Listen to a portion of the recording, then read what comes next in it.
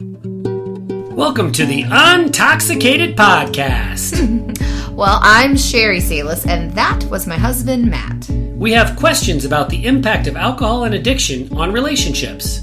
If you have those kinds of questions too, you're in the right place. Here we go. Sheri, no matter how hard I tried to hide my alcoholism from others outside of our immediate family, the truth eventually, it started seeping out. That's true. Yeah. You were there, so you probably remember. Yeah. And you were sober, so you probably remember. Yeah. And one more thing, your memory is way better than mine, so you probably remember. Yeah.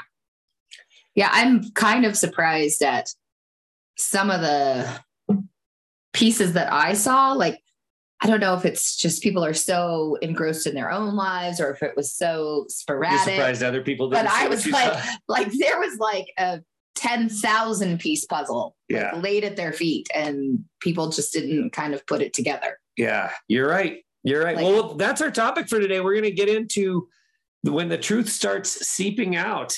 And we've got two wonderful guests here to discuss it with us today. We're going to bring Mindy and Deb into the conversation in a minute, but holding true to our plan, our current plan, we're going to answer a listener question before we dive into that. So if you would like to have us address your listener question, we'd love to have you send the question to us by email, matt@soberandunashamed.com. The listener question for today, Sheri. Many people relapse after years of sobriety. Do either of you still have fear of relapse living in the shadows? What do you think about that? So this is we're recording this on St. Patrick's Day, which is one of my favorite holidays. This is going to be my 7th consecutive sober St. Patrick's Day, just to give people kind of a timeline of where we are in our recovery journey. At this point, are you worried about relapse? I am not worried about your relapse. I think because you made that proclamation a year into your sobriety of letting everyone that you had a contact with, an email contact with, letting them know that you had been struggling with this for years and that you were an alcoholic and you hadn't drank in a year. That kind of solidified for me a little bit about your stand in this. I mean, you had tried for 10 years and there were lots of things that you learned every time you went back to drinking. So I feel like just with the knowledge that you gained and then that big and coming out story, as you've called it several times. And then I think with the work that we do and the fact that we are still learning and educating ourselves and we're kind of keeping on top of the recovery community and trying to learn as much as we can. And we realize, that it's just a way of life. It's a choice to drink, to start drinking and bringing alcohol into your young adulthood. So there are choices of never, ever touching the stuff. And that's kind of where I think you and I are. Like, I feel like there's a relapse coming. Yeah. You're right. You make the commitment. We also, like you said, we came out, everyone we know knows that I'm sober, and most of those people know why. And that is a huge factor. There was also a time, and I can't pinpoint it, but somewhere maybe in the middle, maybe at 3 years of sobriety, something like that, I crossed over and got to this point where, and I've said this, even if God himself came down and said, Matt, you can drink alcohol and there will be no repercussions, I still wouldn't drink alcohol at this point. And we've just learned too much. We've learned about what alcohol does with regard to brain chemistry, what it does to our biology, how it disrupts the nervous system, not only of the drinker, but of the people around the drinker. And it's just in my head, it is just a toxin. Now, can I still remember that euphoric feeling I would get about, 2.5 IPAs into a drinking session? Sure. But there are other things in my life that are euphoric now. And early on in sobriety, it was such a dark, dismal place to try to get sober when my neurotransmitters were so screwed up that I thought that euphoria was gone forever. And now I find it in other places. And I also have learned to really appreciate just kind of an even keel, right? Kind of a peaceful life. And there's a lot of good to that, because whenever we go to that euphoric place, there's an inevitable downside of disappointment, whether you're in addiction or not. That's just how the brain works. It's like a pendulum swinging. So I can comfortably say, I'm very, very confident that I will never relapse. The only thing that scares me is that's a very arrogant thing to say. And there are a lot of people in the recovery community who would tell me to my face that I'm arrogant, and because of my arrogance, I'm going to relapse. Mm-hmm. So I don't really believe that horse shit, but there's a little corner of my brain that says, maybe you're overconfident, and maybe I am, but I don't think so. I think if you were to stop working in what we do with the recovery programs we run, and I think if you were to stop keeping yourself educated and, and because we really do have a lot of our friends that are in the recovery community as well that we work with. So if you kind of got away from, they're great people. They're honest and vulnerable. Exactly. Like I want to be friends with those people. Kind of went back to that mundane lifestyle and, went to bars to watch games with friends that drank. I think if you shifted, there might be a little bit more reason for me to be worried, but I just don't see that in you. Well, you're lucky because I'm very, very, very cheap at this point in my life. So going to bars means spending money. Yeah. I would never do that. Yeah. I mean, I do occasionally, but I would never do that on a regular basis. I'm going to throw out this little story from what happened earlier this week. And I know that I feel like I have confidence that there will not be a relapse.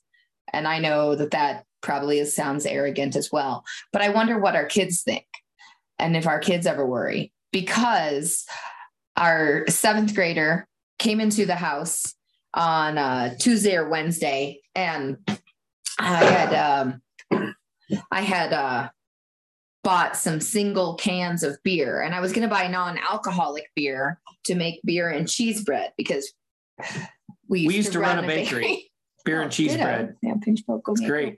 Yeah, so I you were laughing that I bought like these discounted ones too that were in like damaged, little dented cans. Did you have to elbow the homeless people out of the way to buy? Not making fun of homelessness. Don't understand. So I bought these cans to make this beer and cheese bread, and I wanted to make a couple for friends. A couple loaves of bread for friends, but our 13-year-old, who's a 7th grader, walked in and he looked over at the counter, and there were these 3 individual cans of beer on the counter. And he looked at me and goes, "What is the beer for?" And I could see like panic in his eyes. And I was like, "Oh gosh, I'm just making it to use in this beer and cheese bread, and alcohol cooks off and everything." And then I was like, a few minutes later, after he had gone downstairs to put his book bag away and kind of settled in from getting home from school, I went down and I said, "I should have told you that they were there. Dad and I talked about it." And he said, "Why didn't you just get non-alcoholic beer?" And I said, "I am not worried about your dad drinking at all. He and I talked about it. I should have warned you," all that stuff. And I asked him to like kind of tell me what he was feeling. And it was like panic and worry and anxiety, the way he was describing. And he was the youngest and least impacted. Yeah. When we had our discussion with the kids, and we let them say what they wanted to say, he was the one that was like, "What is going on? Why are we having this family meeting?" Because he was so young at the time. Yeah. So that's very interesting. I think he was impacted, and he doesn't understand some of his internal feelings about growing up in an anxious setting, an anxious home, sort of an unnerving. But he didn't see like a lot of the outward effects, and he didn't quite understand your drinking. I think he totally internalized it though, and understands anxiety and tension, and maybe that's why he has like kind of, has a hard time reading a room now. One of the things I love about Andrew is he doesn't understand the stigma of the stigmatized words. So he will like openly, like when he's meeting a friend, and if he sees beer or whatever, he'll be like, "Oh, my dad's an alcoholic. He doesn't drink." Like he just like says that, and at first that was, I don't know, a tinge of embarrassing for me, but now I'm like, that's great. Go get him, Tiger. Yeah. Yeah. He's like our little mouthpiece for the generation. Yeah. He's like, "Yeah, why do you have to have beer? Why do you have to do that? Why do you have to drink alcohol?" So one thing that's interesting about your story about the beer and cheese bread, I never saw the cans. I didn't see them when they were in storage before you used them. I didn't see them on the counter, and I didn't see them in the recycling. were you intentionally hiding them from me so that I wouldn't feel a temptation, or am I just blind? Do you see this face? Yeah. No, you're just blind. Okay. They were in the cabinet. They were in the recycling bins. Okay. It's just like, oh, where's the ketchup? Oh, if you just moved something to the side, you could see it. Okay. That's fair. Yeah. No, they were there, and there were like a couple IPAs. And so I was like, ooh. Well, that's a telling story. I think the one thing we should end on this listener question about relapse is an alcoholic relapse, a drinking alcohol relapse. You and I both feel confident is not going to happen, but there are emotional relapses that happen. Oh yeah, that's probably not gonna. I think because life can wear you down if you stop working. But again, if you stop working on it, then. But I know I've heard from people who are newer in this recovery game from, as the loved one or in their relationship, that they're shocked. And we were too. They're shocked by the emotional relapses. They did not expect to be able to go to that pit of despair without alcohol being present. And I think for you and I think the way I would describe that is, it still happens. It's really rare now. We're down to like once a year-ish. And I shouldn't say that because something bad's going to happen, but it's a real thing to be able to emotionally go to that awful, awful place, even when alcohol isn't present, because things are triggering, because there are undealt with resentments, because you've just had these experiences, whether you've dealt with them or not. They can occasionally pile up and create relationship communication issues and just bad feelings that take you down to a bad place. And so I feel like a sign of success in recovery, in relationship recovery, is that the distance between the emotional relapses is consistently growing longer distance between. Yeah. If they were getting closer together, then I'd really be worried. But I don't know that it ever goes away completely. Maybe. Who knows? We'll see. We'll have to report back. So I am so happy for our guests to be here with us and for them to be patiently listening to us addressing this listener question. It was a great question. Again, if you'd like to send us a question, send it to matt@soberandunashamed.com, and we'll try to work it into an episode. So Sheri, the truth is seeping out. You said in our very beginning, the very introductory piece of the episode, that you were shocked that people couldn't see, put together all the millions of puzzle pieces. Are you referring to the fact that we actually didn't go out very much, but we'd go to a neighborhood party and I would get way too drunk and, maybe not get obnoxious, but I'm thinking of the one across the street when I passed out on the neighbor's front porch on the porch swing. I mean, people can actually go to neighborhood parties and not pass out. You're allowed to laugh. Yes. But I passed out a lot. You did. Yeah. You passed out at a Bare Naked Ladies concert. But because during the concert. But because it was different people, with lots of. Okay, go ahead. That's what I was saying. It was like we didn't have a vast majority of friends. Vast variety of friends. I'm thinking about some of our friends who we did things regularly with that we have often said we don't go out much because we were all kind of in the same boat, young kids, whatever, so they must have just thought, geez, Matt really has to cut loose on those few times Sheri lets him out. But you even did some things with some guys, and then we had this regular group with our church that was a dinner group, but every time it was the men getting schnockered and half of the women getting schnockered. Well, I think that's part of it. It wasn't just me. There weren't a lot of situations where I was way drunker than everybody else. I made sure that we associated with heavy drinkers. Yeah. So that it wouldn't be obvious. So, I mean, being an outsider and looking in, I'm thinking, why are people not connecting the dots? And then when you kind of came out, I mean, there's one friend that I feel like kind of picked it up. That was our friend. We go to the Indianapolis 500. Yeah. I mean, because you had not drank a few times over the years and he was like, yeah, you're an alcoholic. And he worked in a bar for many, many years. Yeah. Well, he said what surprised him when I came out wasn't that I was declaring myself an alcoholic. He was surprised that there was anyone who didn't already know that I was an alcoholic. I'm kind of in the same boat with him. What? Yeah. I mean, goodness sakes. But in all honesty, you and I both worked really hard to keep the truth from seeping out. We kept up appearances.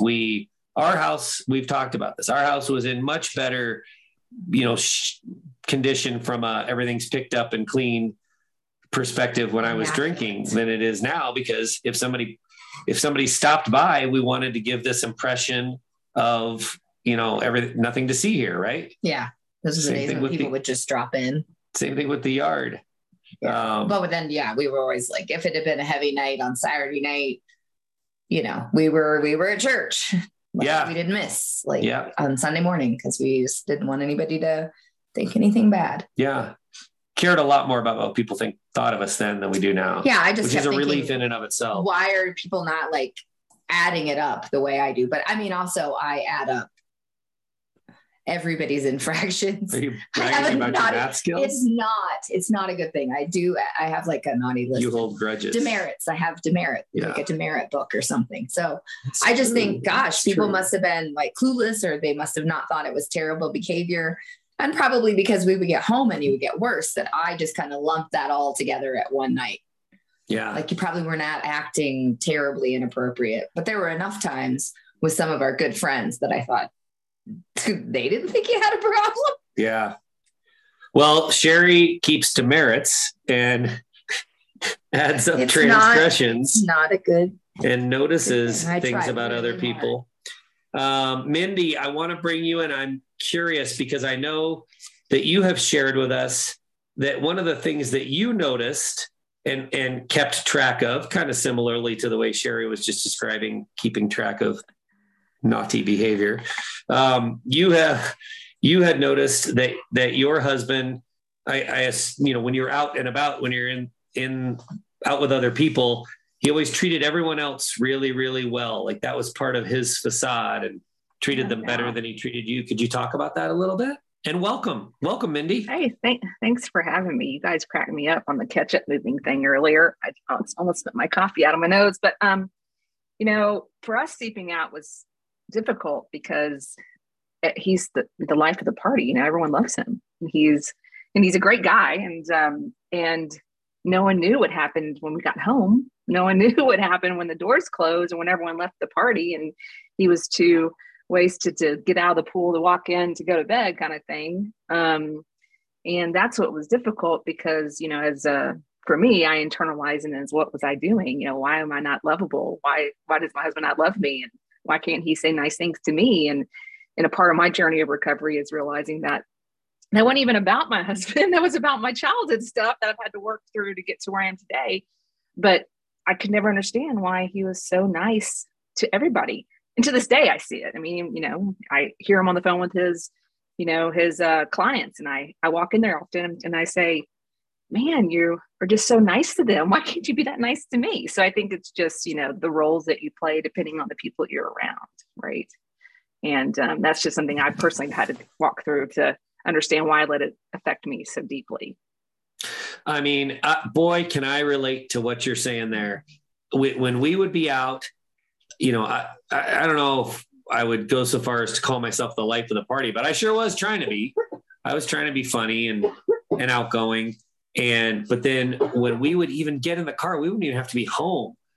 It would just get dark for me so fast, and I would be moody and grumpy. And I think that is so common. But I think, you talked about how this isn't even about your marriage relationship. It's about your childhood stuff.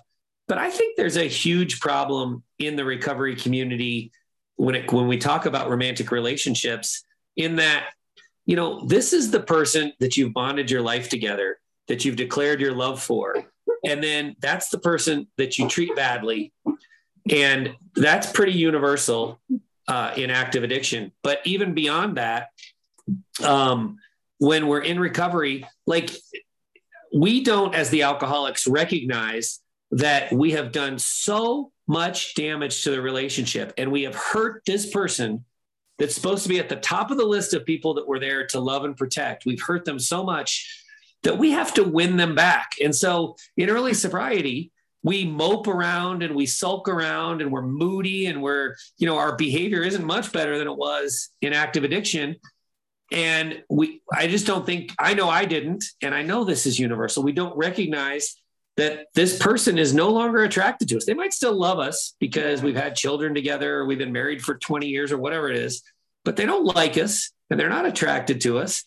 And we've got to shift gears and get to a place where we're trying to win that person back. And where, Mindy, you have to be the person that he treats better than anyone else, because you're half gone, whether you're physically gone or not, you're emotionally, you're out the door. And so, I mean, I just think that's a huge, huge piece of it. Deb, I want to ask you a question about, you shared with us some time ago about realizing that you deserve to own part of your story, that it's not enough to just say, oh, I am in a long-term partnered relationship with an alcoholic and I have to protect his secrets because that's what society tells me to do. We're going to keep stuff that happens in the house. And you said, no, I'm going to own part of my story and I'm going to talk about it. Can you talk about what that's like? Was it relieving for you? Was it scary for you? Talk about that a little bit, Deb. And welcome, Deb, to the Untoxicated Podcast. Awesome. Thank you. I'm excited to be here. Yeah, I think that moment when I started to realize I was needing to look at my story for what it is, regardless of the players, regardless of my partner, was a moment I started to say, okay, you know what, this is, for better or for worse, part of my life, whether it's a temporary part or I'm with this person for the rest of my life, whatever that is, the reality is that this is a piece of it now. This is a piece of it that I can't change. I can't go back and erase. And I was feeling like I was losing myself. I was feeling like my relationships were becoming disingenuous because I wasn't sharing with the people close to me, and I wasn't, people would say, how's it going? And, oh, it's fine. And I just felt like either I need to start being honest or I need to just stop interacting with people around me. And I don't mean that I have a big banner on top of the house waving my partner's name and making announcements with, loudspeakers. But I do mean that I have a right to say, this is what I'm experiencing. This is what I need to share with other people so that I can understand it and not let it basically keep me a hostage, because I feel like there are moments in this journey where I have felt very much like it's keeping me as a hostage. And it was like, forget that. That is not how this can go. So what did, not letting it keep you a hostage, and what did sharing your story start to look like? I mean, this isn't the kind of thing where you just, you take out a billboard on I-70 and say, I'm in partnership with an alcoholic. But as a part of owning the story, is that kind of something that you work your way into and start to test the waters for what conversations feel comfortable?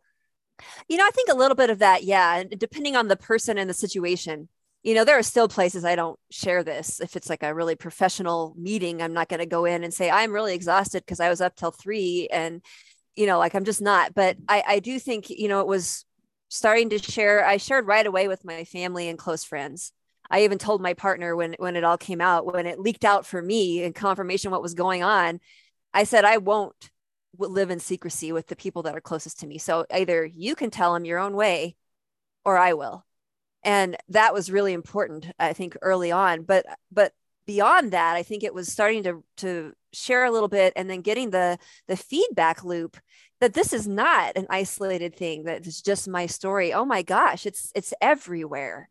And, hearing the stories of folks in the Echoes group has just been so, heartbreaking, but also liberating. Because I think I really had myself convinced that this was some little weird isolated bubble, which I look back now and realize how silly that was to think that alcoholism is a epidemic beyond anything really. But yet I had convinced myself that this was isolated. It was something that was not anything anybody else would relate to. And that it was so wrong, I've learned. Yeah. Yeah. You talking about telling your family and letting them in on the secret made me think of a story, Mindy, that you've shared with us about when your dad really believed you what was going on for the first time. Can you tell that story? Oh man. Yeah. This is not an easy story. For me. Yeah. It's not an easy story for me. it was just dark. I really appreciate what you said, Deb, because, it was, for me, I ended up literally sleeping in a closet in my house because I didn't know where else to go to be safe from what was going on in my home.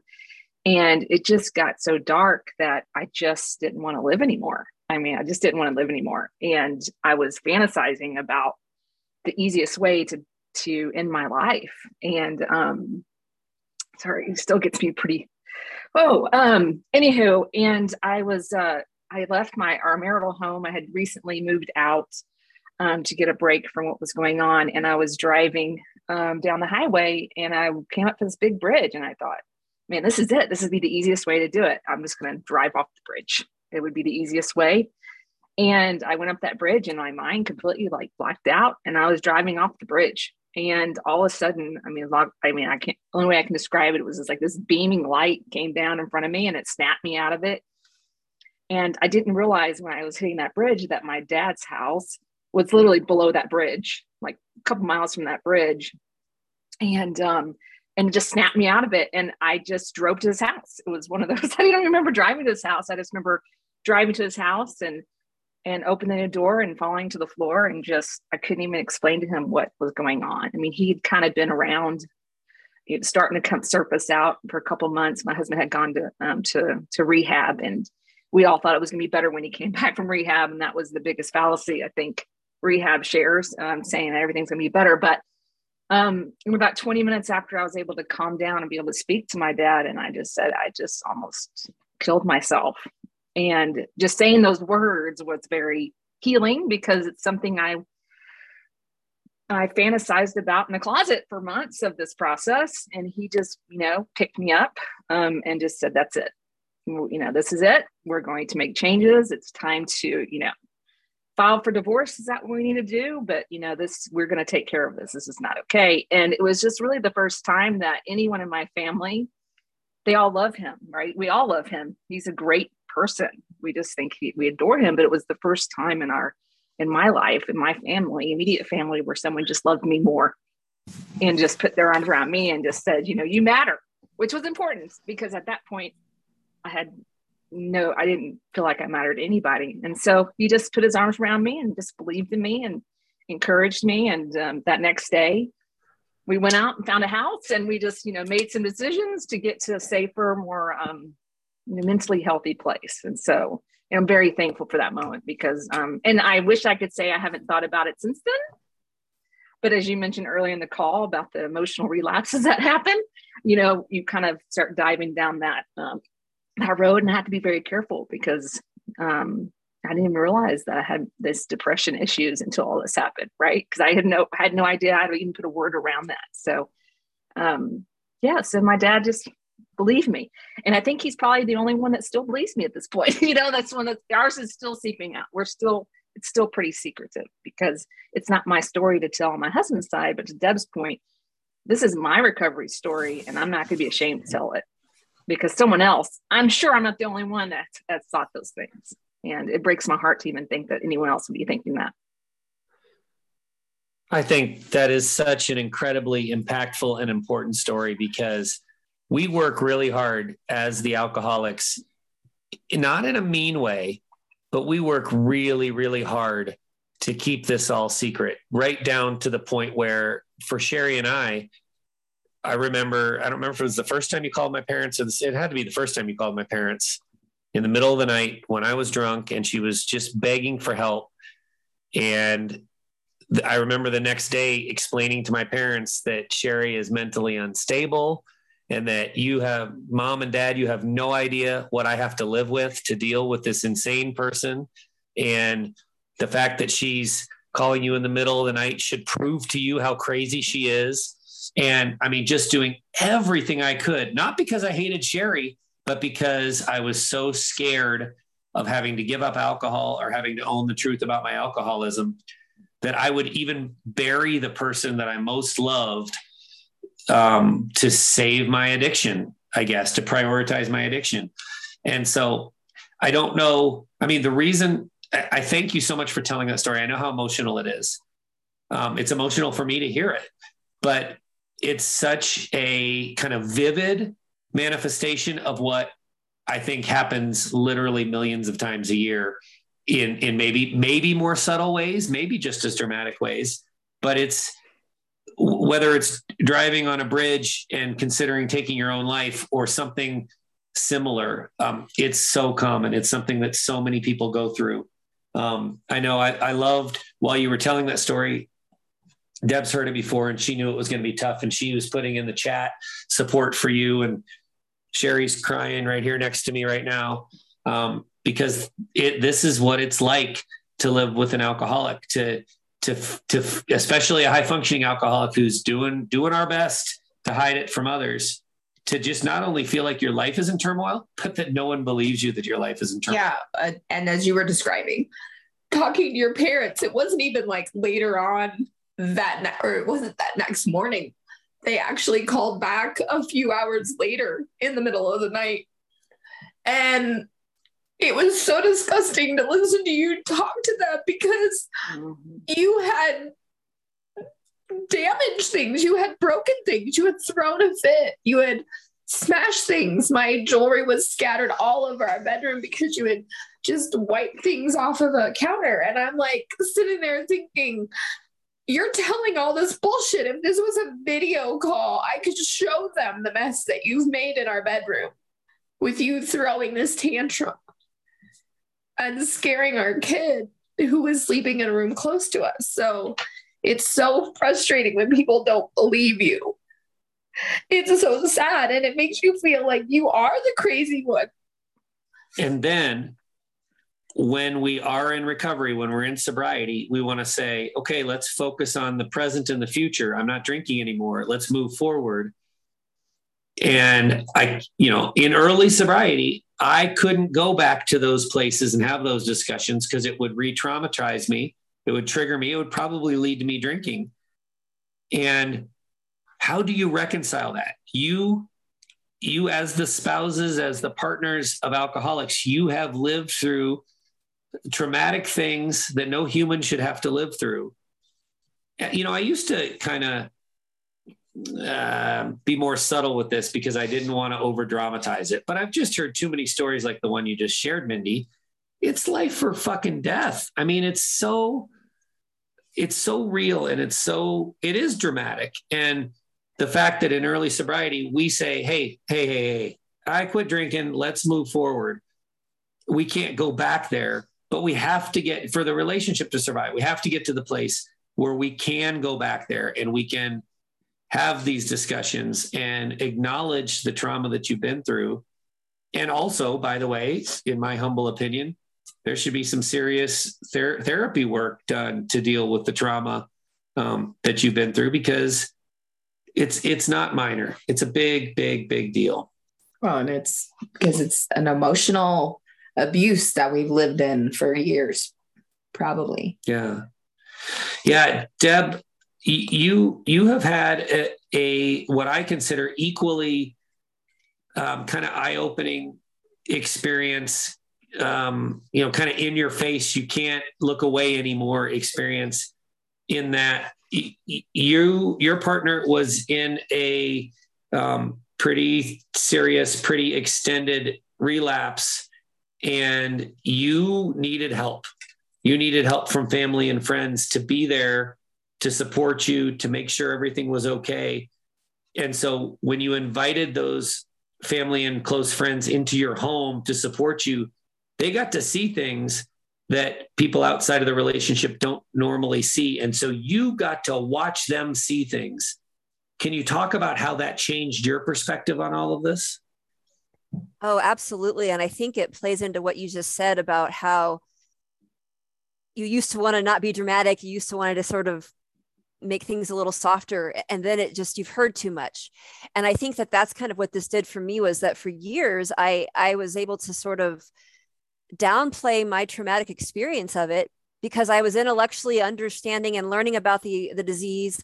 Because as Mindy said about her partner, my partner is a fabulous human being as a sober person, kind, gentle, just a lovely human. And so I was really struggling to reconcile all of this. And I had sort of covered my experience of it by hiding it in this, well, it's a disease and this is what alcohol does. And I'm strong enough to handle this. And I can say that I can be spoken to that way or treated this way. And I can walk away because I can deal with it, And I think what I realized I had done was gaslight myself a bit. And then this past January, when the relapse was pretty severe, the verbal aggression, the attacks towards me, I basically became Satan's spawn in my own home. I mean, I might as well have, if I had smiled, it would have been the wrong thing to do. And I was not safe. And so I had family, friends, people coming to stay. And my partner was in such a bad space that the previous be polite when somebody else comes in the house had kind of gone out the window. I think because they were here for almost 3 weeks, he probably couldn't keep that facade up, is my guess. And watching conversations and rude exchanges and horrible comments that were being made to like my parents, who they all had a great relationship. I mean, I was watching, I was like, wow, if he could say that to my dad or to my mom, wow, that probably is still slightly, sanitized compared to the things I've been hearing for years. And as standing back there and watching it, it was like a moment of saying, okay, Deb, you've got to wake up for yourself. This is not okay. This is too much to deal with. This is complete abuse. And you've been fielding this and saying that somehow you could manage it because it's a disease. And to be honest, I still sit in that place of confusion around that, because I do know it's a disease, and it's a disease he doesn't want. And I'm also profoundly hurt. And it's 2 months after these events. And I was crying this morning. Like, I am still so wrecked that it's like I can no longer look at it and say, okay, it's a disease. Yeah, it is. And it's also his responsibility. It can't be mine to manage the disease part of it like that. Like I'm probably not articulating that well because I'm still trying to figure it out. But oh my gosh, seeing other people deal with my person and his dynamic made a reality check for me that I don't know how else I could have done it. Well, I think you're articulating it very well. When Mindy told her story about the bridge, she talked about what that was like when her father believed her for the first time. I don't know what your parents' impression of what you have been telling them has been prior to this, but did them seeing it firsthand, did that change things for them? Did that change things with your relationship with your parents? Oh, actually, I was relating so much to what Mindy shared about her dad. At one point, my dad looked at me and my partner as we were attempting to have a conversation that, of course, was not happening because my partner was off the rails. And my dad said, I don't know what the next step is here, but status quo is no longer. Like, he just put the foot down. And it was like, I just needed, just like what Mindy was saying, the feeling of having that moment where it wasn't me having to put the foot down. It wasn't me having to figure out how to protect myself for that moment. And at a different time, like a week or so later, my mom actually said, because I've been honest with them and they know, but you can't really, what I'm realizing is I can't describe the insanity the way that it is to live it. And my mom said, how on earth have you been dealing with this? And just seeing her being at kind of the end of her rope and so shocked at what my partner was bringing forward, because again, especially my mom and my partner, they'll cook for hours. I mean, they have this great relationship. She couldn't believe it was him. And I said, welcome to the crazy making. I can't believe it's him either. Even after 7 years of active addiction, I still sit here and I can't believe it was him who did that stuff in January. Cause it's like, and I have to tell myself, maybe it wasn't. Maybe that's where the addict is different than my partner. And then though, the question is, what do I do for myself then? Because that addict is too dangerous to show up here again. That can't happen. And so I think that's where the people seeing it and understanding it is part of then maybe the addict part doesn't have the places to hide anymore. And maybe it's good for everybody's healing. The more people that know, I don't know. I'm really glad you're bringing up this concept, which Sheri and I fully endorse, of separating the addict from the human being. And almost like there's three people in this relationship. There's the former drinker, if we're in sobriety, and there's the loved one of the drinker, and then there's the addict, and putting all the blame on the addict. That's an effective, I think that's an important tool to use to get out of the shame cycle that makes us feel bad and often leads to relapse. So I think I think it's really impactful and important.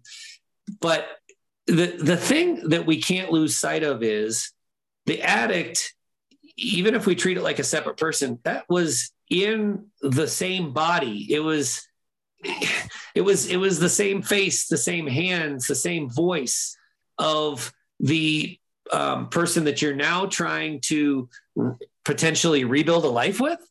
And so, yes, you can, on a kind of conscious level, on a intellectual level, you can separate those things and say, yes, this makes sense for my healing process.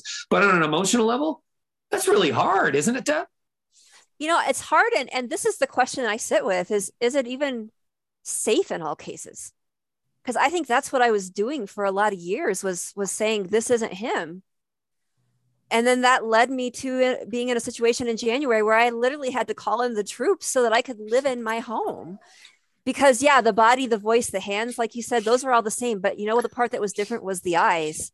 Yeah. I actually was like, is his soul even in his body right now? Like, is this even, is he even here, or is he like someplace else? Like that sounds a little woo-woo maybe, but I mean, that was the question I had that night when all hell was breaking loose. Was like, I don't recognize those eyes at all. And it was bone chilling, terrifying. Like I'm getting teared up now thinking about how terrifying, and I was scared for myself, but I was also scared for what he was going to go do. Like it was freezing cold. He had been wandering around the neighborhood. And of course I got accused of like pacing him down, but I went outside to see where he was going because it was 16 degrees. He was totally drunk. He had a t-shirt on.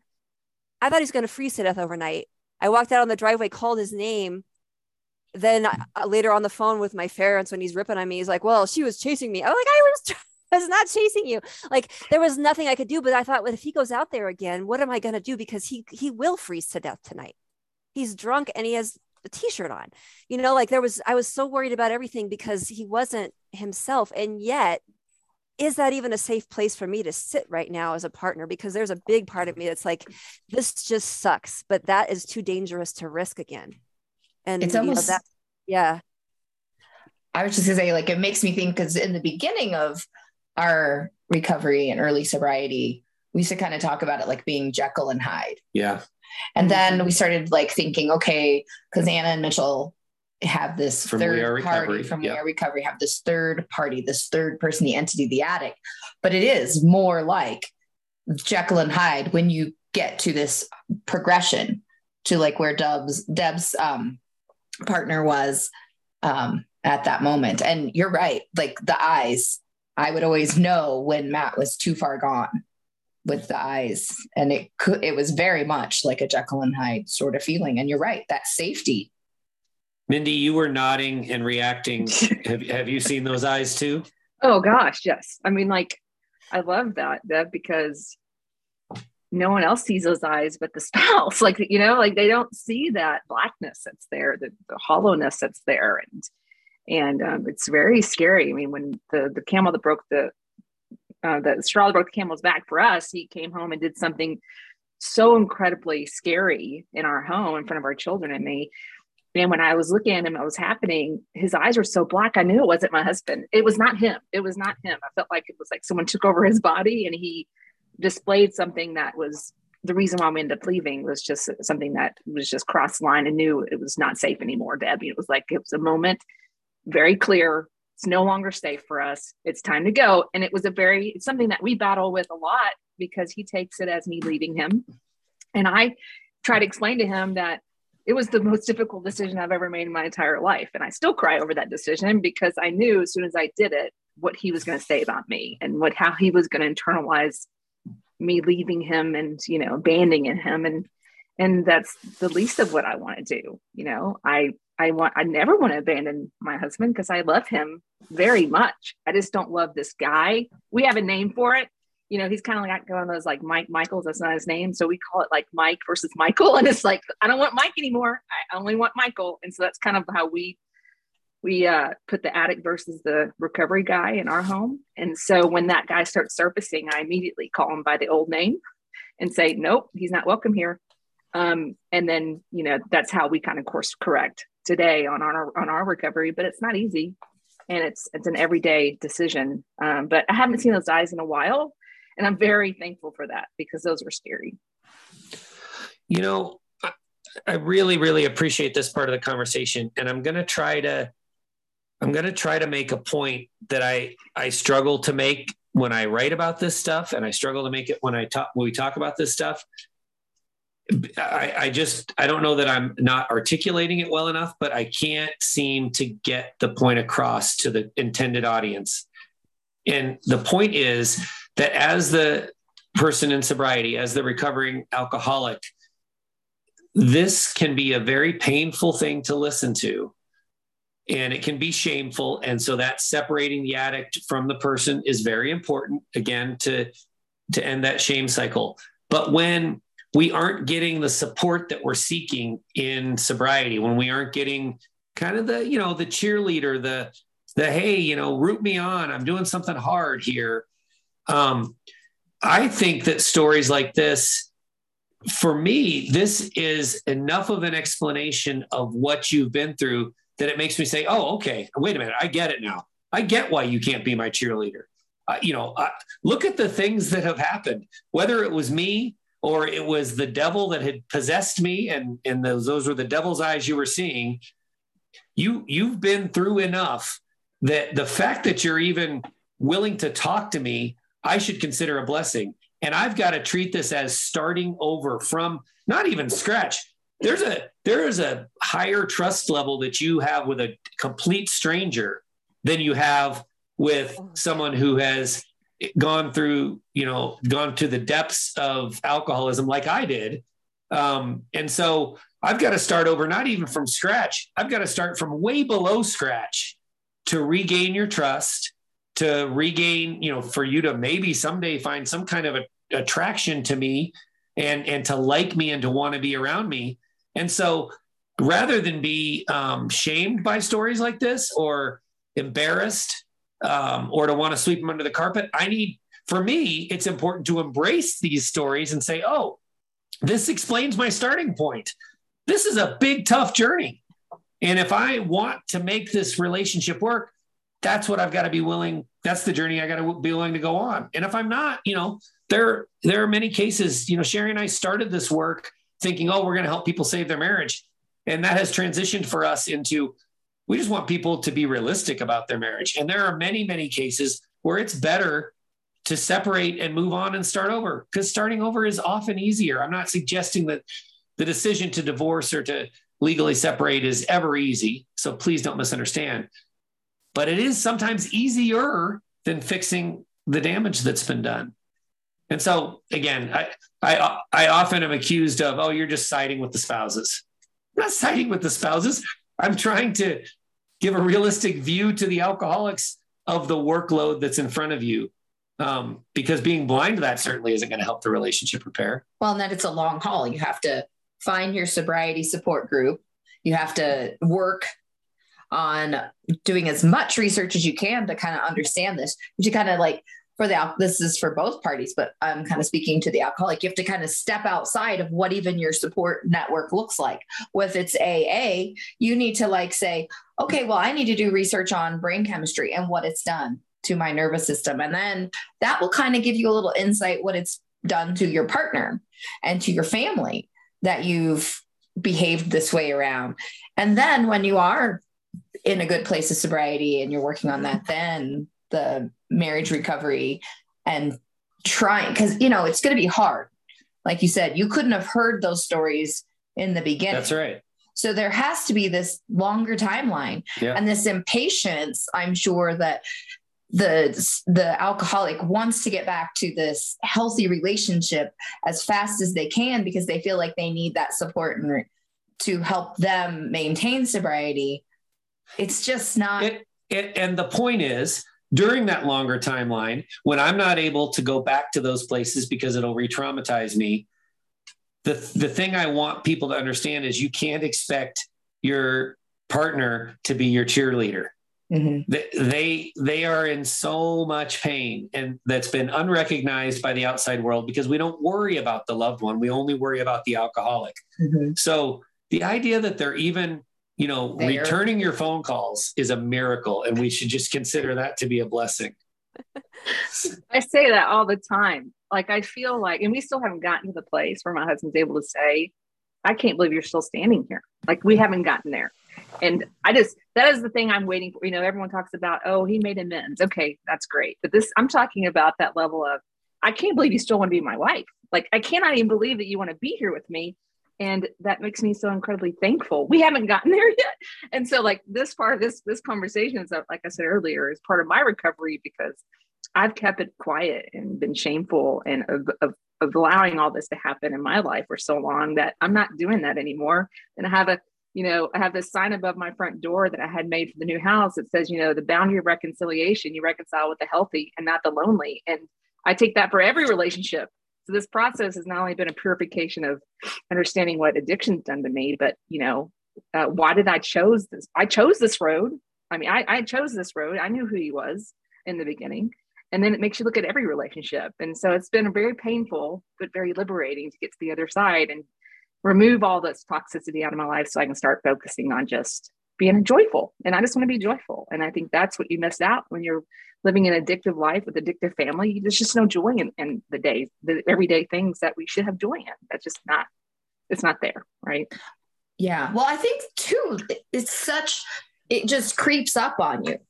Like, there were a lot of red flags, and yes, I was like dismissive. I wouldn't always say that I was naive about what I saw in Matt, but I was dismissive because I kept thinking, oh, the good is going to outweigh, and he's going to realize one day, because I could convince him that having a cocktail or two every night after work, when you've got your first starter job out of college at age 25, like, that's what you do. 22. Or 22. Sorry. Yeah. Well, it's okay. Well, I mean, I think you were probably drinking Bush. You were probably drinking Bush. Yeah. At the time. So when I said cocktail, I'm waiting until you got that better job. Oh, gotcha. Yeah. So, but to say, like, that's not sustainable. But I didn't realize that that's what he grew up seeing. So I kept thinking, and I was being hopeful, not so much, like I said, naive. And I saw red flags, but I was like, well, their maturity will sink in. But I had, I just didn't know what I didn't know. And then it just was such a progression that was slow and building up and building up. And, I wish for me, I would have stopped it much sooner. I don't know how it would have played out, but I hope that these podcasts give people, a reason to feel like, if you feel like you have if there's a problem with drinking in your relationship, whether you're the one that is the drinker or you're living with it and it's a problem for you, no matter what is going on, then you should just jump on that. Yeah. Because, it doesn't have to be the most, disdainable thing to make it a problem. Yeah. So calling it out early on, maybe you won't have to go down this deep, dark, ugly road. And like we've said so many times, sobriety doesn't fix anything, but it is a prerequisite. And Mindy, tell me, I love that saying on the sign you says, you want to reconcile with someone that's healthy. Say it again for me. So it's the boundary of reconciliation. You reconcile with the healthy and not the lonely. Oof. So when I got the courage to leave that situation, I loved him, and I knew he'd be banging on my door. And it was one of those, it was someone said that quote to me. So I had a sign made to put above my front door, and I wouldn't allow him in until I felt like he was not just there because he was lonely. He was there because he really wanted to be healthy, and he wanted to, create a healthy marriage with me and a healthy family. And so it's still up there, and I won't take it down, because I not only do that towards him, but pretty much anyone that's coming in my house. Like, I'm just laser focused on, let's get healthy, because none of us are healthy. Not all of us have trauma that we've never worked through or want to talk about. And that's been my focus. And then how I can, right now is like, how can I get my children involved in the trauma therapies, and because I don't want them being my age going, I made this choice because of all these reasons that I didn't really realize I was battling. Right. So yeah, boundary of reconciliation, you reconcile with the healthy, not the lonely. Well, and it's been a guiding light for me. It speaks so well to this concept that sobriety doesn't fix anything. And as we've talked about many times, our relationship, Sheri and I's relationship, is so much stronger now than it's ever been, because we got independently strong and then we started working on the relationship. And so I just couldn't, we talk to people all the time that talk about how either still in active addiction, Or in early sobriety, they're going to marriage counseling and the marriage counseling isn't work and they're frustrated by that. And I understand the frustration in that. But if the two humans aren't healthy yet, the reconciliation piece, you're just wasting money on it at that point. So I love that. We need to sign for our door, don't we, Sheri? Yeah, steal it. Maybe that's the title. Yeah. Well, because, a part of that is admitting it was hard for me to get to the place where I had to admit that I had a role in this. I didn't have a role pushing the beer in his hand or, all that kind of stuff, but I had the role in my own decision-making and how I was reacting to what was happening. And so that I'm thankful for that. Like I'm very thankful for the journey, although very dark and hard, but at this side of it, I'm excited to talk about it because there is freedom if you choose freedom. I mean, I had a guy tell me, you cannot drag people to freedom, right? I couldn't drag my husband to freedom, which is why I left, right? Like it got to the point where I'm heading towards freedom and you're either going to take me down or come with me. And so that's where we are. Well, and you certainly have a role, whether or not you have really much of a role in the destructive path, you certainly have a role in the recovery piece. And you've talked, Mindy, about how you experienced physical manifestations of the nervous system dysregulation. We talk all the time about how when you're constantly on eggshells, when you hear the car pull up in the driveway, you go into fight or flight. Like we're not supposed to go into fight or flight because a car drives in the driveway, at 6 o'clock in the evening. So the repair work that you had to do was not just emotional. Can you talk a little bit about what that nervous system dysregulation, that on eggshells all the time, what that did to you physically? Oh man, I'm still recovering from that. I almost went bald. I mean, and this is, probably a little too graphic, but I didn't have a regular bowel movement in a year. I didn't stop having periods for a year. Like I was falling apart and I was diagnosed with everything under the sun, from autoimmune diseases to narcoleptic, name it, because they couldn't figure out what was wrong with me. And the minute I move out and get away from that trauma for 3 or 4 weeks, I totally started feeling better. It was like an instant change. And to this day, we are now living together and I have to be very careful because I get a ding on my phone when someone pulls up in the driveway and I still say to myself, I stop and I hold my breath for a second. And then I have to remind myself, no, I'm safe. This is a safe place. And the good news is if it's not safe now, I'm strong enough to say, get out, because my safety is the most important thing, my physical safety. And I never realized before now that my mental health and the stuff that was happening to me with the mental abuse that was going on was affecting my physical being so much. And, I'm in the very early stages of recovering my physical body from all that. And it's an everyday process to choose not to let my emotional state go back into fight or flight. Now I can feel it. It's instant. I didn't even feel it before. Now I instantly feel my body when it starts seizing up and I'm like, okay, wait a second. This isn't normal. This isn't right. I'm safe and I have to talk myself through it. So it's a real thing. Oh, absolutely. And Deb, I know you are really like health and, putting the right things in your body, experience with nature, being connected to nature. These are all things that you don't just value as lip service, but you value in practice. So is it scary for you, Deb, to think about the impact of the nervous system dysregulation on your biology when all these other efforts you're making are to, take care of your biology? Oh yeah, I think that's a great question. And boy, Mindy, I can relate to so much of what you said. I would say the nervous system challenges are one of the most difficult. I mean, I don't know about other people, but I know for me, like it can take sometimes weeks. Like my partner just hit 5 weeks of sobriety and my nervous system is still, so I still wake up in the middle of the night with my heart racing and I can't stop it. And all the things that I do to help, they help a little bit. But what I've started to realize is that if our bodies are like ecological systems and you have an input of energy, like you have constant storm or a constant volcano eruption into a system, it's going to cause long-term, it's going to be, a forest fire moves through a forest and that's a disruption in a system. The forest doesn't just repair itself and look like the old forest 2 weeks later. It can take years. And so when I look at those metaphorically, although maybe not so metaphorically, because, we kind of are systems, we've got all kinds and I think, wow, this is such a slow process, at least for myself, that, and because like what Mindy was saying, the physical ramifications are long and deep. Like I actually had, again, to go with the TMI I had a hysterectomy a year ago, almost exactly a year ago, for very large fibroids they're in my family, but my doctor said, your cortisol levels are so out of whack. Said, I can't possibly sit here and tell you that it's not stress. And she was looking at my lab panels and she said, are you under any kind of chronic stress? I'm very concerned about how your hormone levels look for stress. And I was like, oh my God, I don't even know what not under chronic stress is anymore. So can I say for sure that's why that surgery had to happen? No, I'm sure I had genetic predisposition to it, but did it exacerbate it?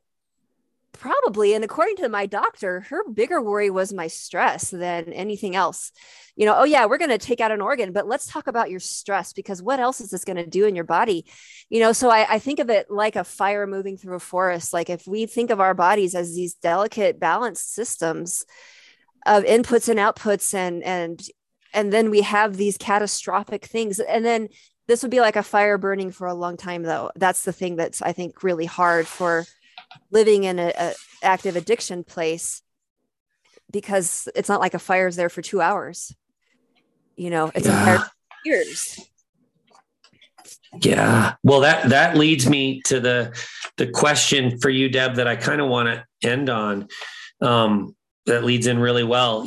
In some recent writing that we've done together, you had a line that I wrote down and I just can't stop thinking about it. You said, especially as it relates to this topic of the truth seeping out, not just to others, but as we start to internalize what the truth really is. You said, the secret is in my heart now. That's such an impactful statement. Can you talk about what that means to you, that the secret is in your heart now? Yeah, I think it means a few things, and I'm not even sure exactly what it meant when I wrote that a few weeks ago, but I think one of the secrets is on a cultural level. The secret that alcoholism is something to hide for both the alcoholic and all the other people that are affected.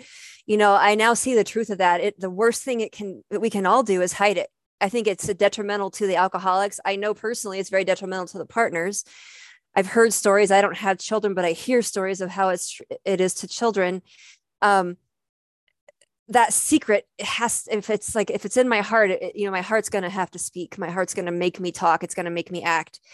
The other part of that is very personal, which is that secret. I think that I had somehow convinced myself that, well, this is a disease like any other disease, and I can deal with this. My grandmother had Alzheimer's, and there were times that she was kind of mean and nasty, and we all didn't turn against her, so how could this be any different? And I think that I had to say to my heart, I hear you. This is different. We will not live like this for the rest of our lives. To this day, I don't know what that's going to look like tomorrow just yet. I am trying to listen to my heart, trying to figure out next steps. But what I do know is that my heart I can't pretend anymore that my heart isn't absolutely feeling all of this, and that horrible words and horrible actions, even if they're coming from an addict who isn't my partner, if they're coming at me, my heart needs me to stand up and say, all right, I'm going to protect us from that. Even if the decisions to do so are painful and difficult, which I'm very worried about that.